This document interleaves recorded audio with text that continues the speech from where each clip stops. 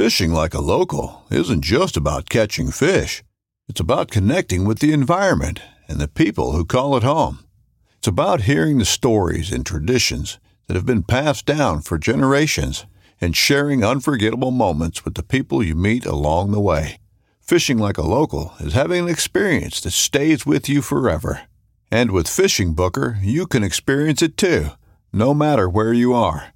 Discover your next adventure on Fishing Booker. This upcoming concert season will be all about the boots, and Tecovas is your stop for the best in Western style. Tecovas has seasonal and limited edition offerings this spring and summer, including men's and women's boots, apparel, hats, bags, and more.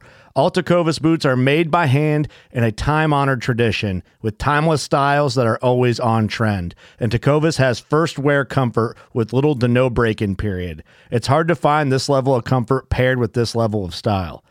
Stop by your local Tecovas store, have a complimentary drink or two, that's WCB style, and shop new styles. The smell of fresh leather and friendly staff are at your service. Many stores even have leather custom branding to make your boots truly personalized. And with regular live music and events, there's no in-store experience like it. If you can't make it into a store, just visit tecovas.com. That's TECOVAS.com. They offer free shipping on all boots, as well as free returns and exchanges, and ship right to your door. Go to tecovas.com and find your new favorite pair of boots today.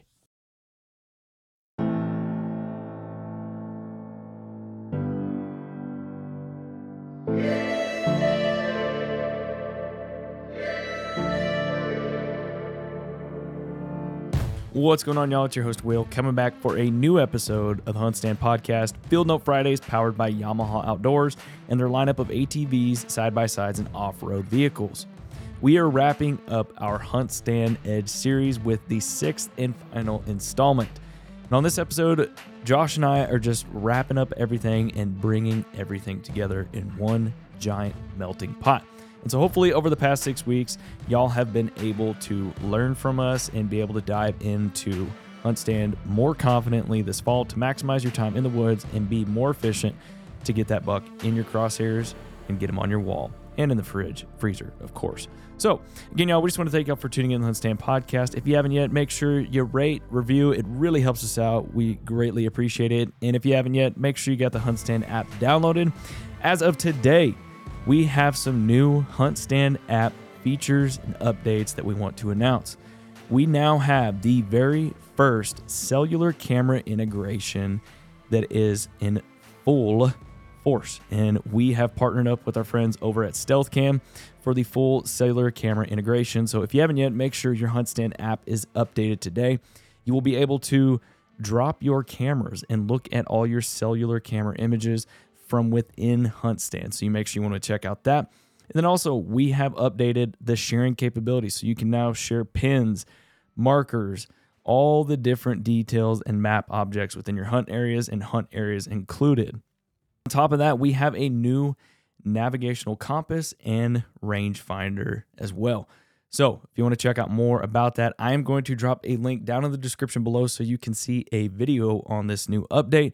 Make sure you got the HuntStand app downloaded. And if you haven't yet, if you only have the free or pro version, upgrade to Pro Whitetail to unlock all the features of HuntStand today. And just speaking on the new updates, these updates are for all HuntStand users, regardless of what tier you are in. So again, y'all, thank you for tuning in this week's episode. Field Note Fridays powered by Yamaha Outdoors. I'm going to quit talking, and we're going to wrap it up with myself and Josh. Well, man, let's get into the final part of this 6-part series that we're dubbing the HuntStand Edge. And I really want to get inside Josh Dalkey's brain. Now, I hesitate a little bit when I say that, concerned what I might run into there.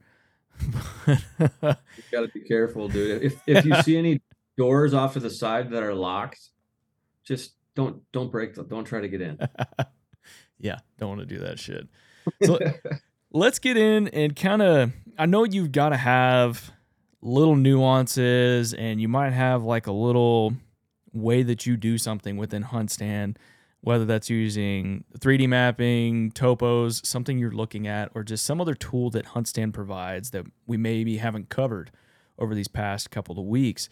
So is there any other little detail with inside HuntStand that you want to share with the listeners to help up their hunting game, if you will? When it comes to whitetails, how about we call this concept that I'm going to bring up, which is certainly not my own, but let's call it the dance. I will continually bring up the whole concept of entry and exit strategies because they're so easy to overlook, especially, you know, if you just, sometimes there's just a spot you really want to hunt and you're going to throw away all your sense and all your knowledge and all your scouting and you're going to go hunt it. And like we all do it, especially if you get in a pinch or if you're on a trip and nothing else is working. So we're all guilty of that at times, but it's usually a waste of time. It's usually a mistake. And when I say the dance with these entrance and exit strategies, like one of the things that I obsessively do is I visualize my hunts from beginning to end. So before I step foot out anywhere, no matter what style of hunting I'm doing, if I'm hunting from a stand or a blind, or if I'm going to be still hunting or spot and stalk hunting, any of that type of stuff, I'll look at exactly what that approach is going to be that I'm considering, and I will go through the whole visualization of that process. And I literally do it with HuntStand. So once I'm to that point where I have some spots in mind, I mean, you got to have the spots before you start to dance. That's when I'll start to really dig into the aerial imagery. I'll dig into the weather forecast. I'll dig into the wind conditions. I'll dig into what time of day I'm going to be hunting, what the cover is going to be in terms of light. Like, you know, if I'm going to be hunting in the morning, how early am I going to go in? Do I want to go in the dark? Do I want to go in a little bit after it's light, after deer have maybe left an area and I know they're going to a different area? I start visualizing what that dance is going to be. I use the 3D map big time to literally do the visual walkthrough of from the time I leave my truck or the time I leave my Yamaha, like what is that route going to look like? And even if I don't end up seeing deer on a sit, I get great satisfaction in knowing that I did everything in my power to get in there the right way. When I say the right way, it's without a deer ever knowing you were there, because that should always be the number one goal. They should never know you were there. Yeah. It should be you hunt and you have a deer in your freezer and there's no recognition in between. That's the total I got you moment with it. Like if they never knew you were there, and it's super hard to achieve, because even if you're buck hunting, and not even a specific buck, but if you're buck hunting and you know that you just want to kill a buck of a certain class, well, you're going to be tangoing with a bunch of does and fawns too. And you can't forget about them, because they sure know how to communicate, and they know how to set off those red flags. So the goal is to not let any deer know you're there. So with that dance, I'll look at a stand and I'll visualize it, and then it comes down to the actual execution on the ground. Like, I'll give you one perfectly tangible example. There's a stand that I like to hunt that typically has a bunch of standing corn in between my truck and the stand, and then it's got a perimeter around this field edge that is super easy access. Get in there quietly. I can have minimal ground scent, etc. But depending on what deer I'm trying to hunt, where I think I know that they're coming from and going, sometimes it's better off to walk through the nasty, loud, standing corn where I'm going to be making a bunch of contact, where I'm going to be leaving my ground scent everywhere. But looking at the bigger perspective, I know that the overall impact of that is going to be less than what might appear to be the easier way to get in. Yeah. I know that if I go 100 yards this way and walk through some nasty stuff to get to where I need to go, there's no chance that these deer are going to hear or see me where I think they're at right now. And based on where the wind is going to blow for the rest of the time that I plan on conducting that sit, all that ground set and everything I left out there isn't going to be blowing where I think they're traveling. You're always just trying to make the best guess of where you think they're going to be. And there's going to be some casualties. There's going to be other deer that you don't consider. They're going to catch on to you, and hopefully they don't tip everybody else off. But like, it's a very delicate dance, even down to how far you want to take it with scent control. Like, I'm a big fan of ozone. I use it pretty religiously. I like to run my clothes through ozone before I go hunt, and I like to get dressed in the field so that I'm not picking up any of that extra odor from riding in my truck or anything like that. I like to go out, and no matter the time of year, no matter how cold it is, I like to go out in flip-flops and shorts and a t-shirt. I'll shower before I leave. I'll ozone all my hunting clothes. I'll make sure they ride in the bed of my truck so that they're not in the cab of my truck taking on any additional scent, even if they're in a bag. Yeah. And when I get out there, I'll put everything on out in the field, and I like to carry a little mat with me that I set down. So if the ground is cold or wet or muddy or whatever, I can stand on that little mat, and I completely strip down, get all my gear on.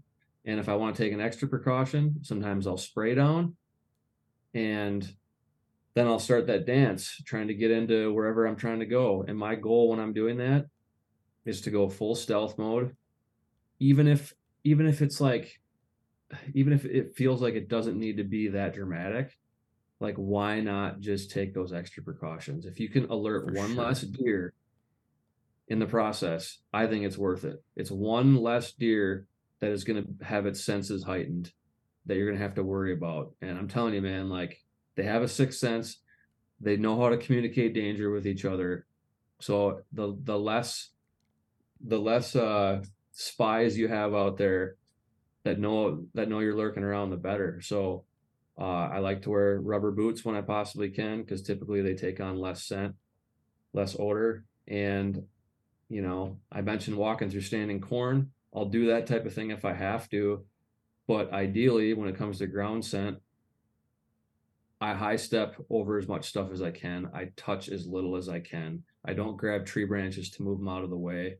Like, it'll look like I'm trying to like sneak through a maze when I'm going through, because I don't want anything on me touching anything else other than my boot tracks.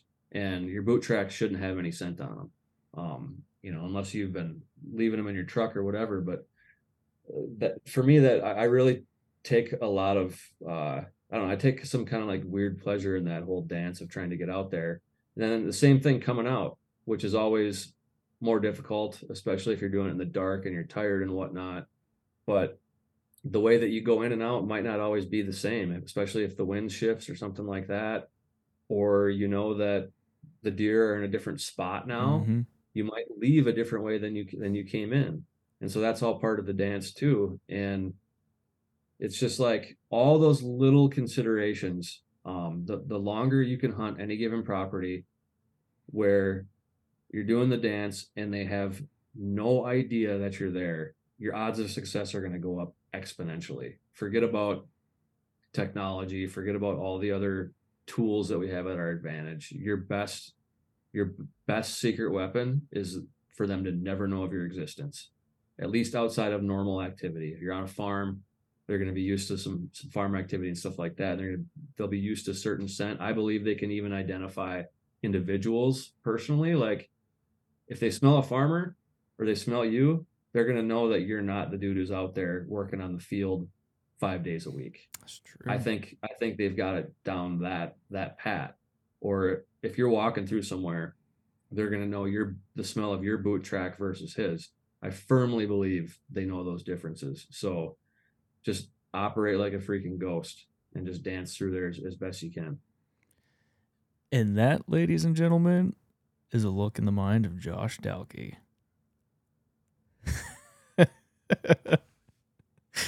I'm glad you didn't open up any of those locked doors. Oh, no. No, those are all great things to think about. And I think that's a great segue and close to this series because we kind of took all the different puzzle pieces of HuntStand and put them together. And at the end of the day, HuntStand is there to help you from a macro level and getting down to a micro level in some aspects, if you will. But at the end of the day, it's kind of like how we talked about with that whole wind situation in the back is like, yes, you may have that dominant wind that's blowing in that location, but you can have all these different variables that you as the hunter have to figure out and essentially kind of get primal with it, if you will. But at the end of the day, great tool to have in your pocket. Josh, you got any final parting wisdom for the listeners out there? Aim small, miss small, I guess. At this point, just a matter of getting one in your sights and making the shot. True words. True words, man. Well, appreciate your time in over these past few weeks discussing all this and helping folks out there, if they haven't already, understand HuntStand a little bit better and just getting into some of the nuts and bolts of it all. All right, y'all, there you go. We wrapped up 6 weeks of talking about nothing but HuntStand and strategies, tips, tactics, and hopefully you were able to pick something up off of this, apply it to your strategy this fall, and get a big buck down on the ground. And remember, y'all, if you haven't yet, update the HuntStand app so that way you can have all the new updates that I spoke about earlier, from cellular camera integration, the navigational tools, compass, all of that we have updated. So again, y'all, thanks again for tuning in to this week's episode, Field Note Fridays, powered by Yamaha Outdoors, and we'll see you on the next one.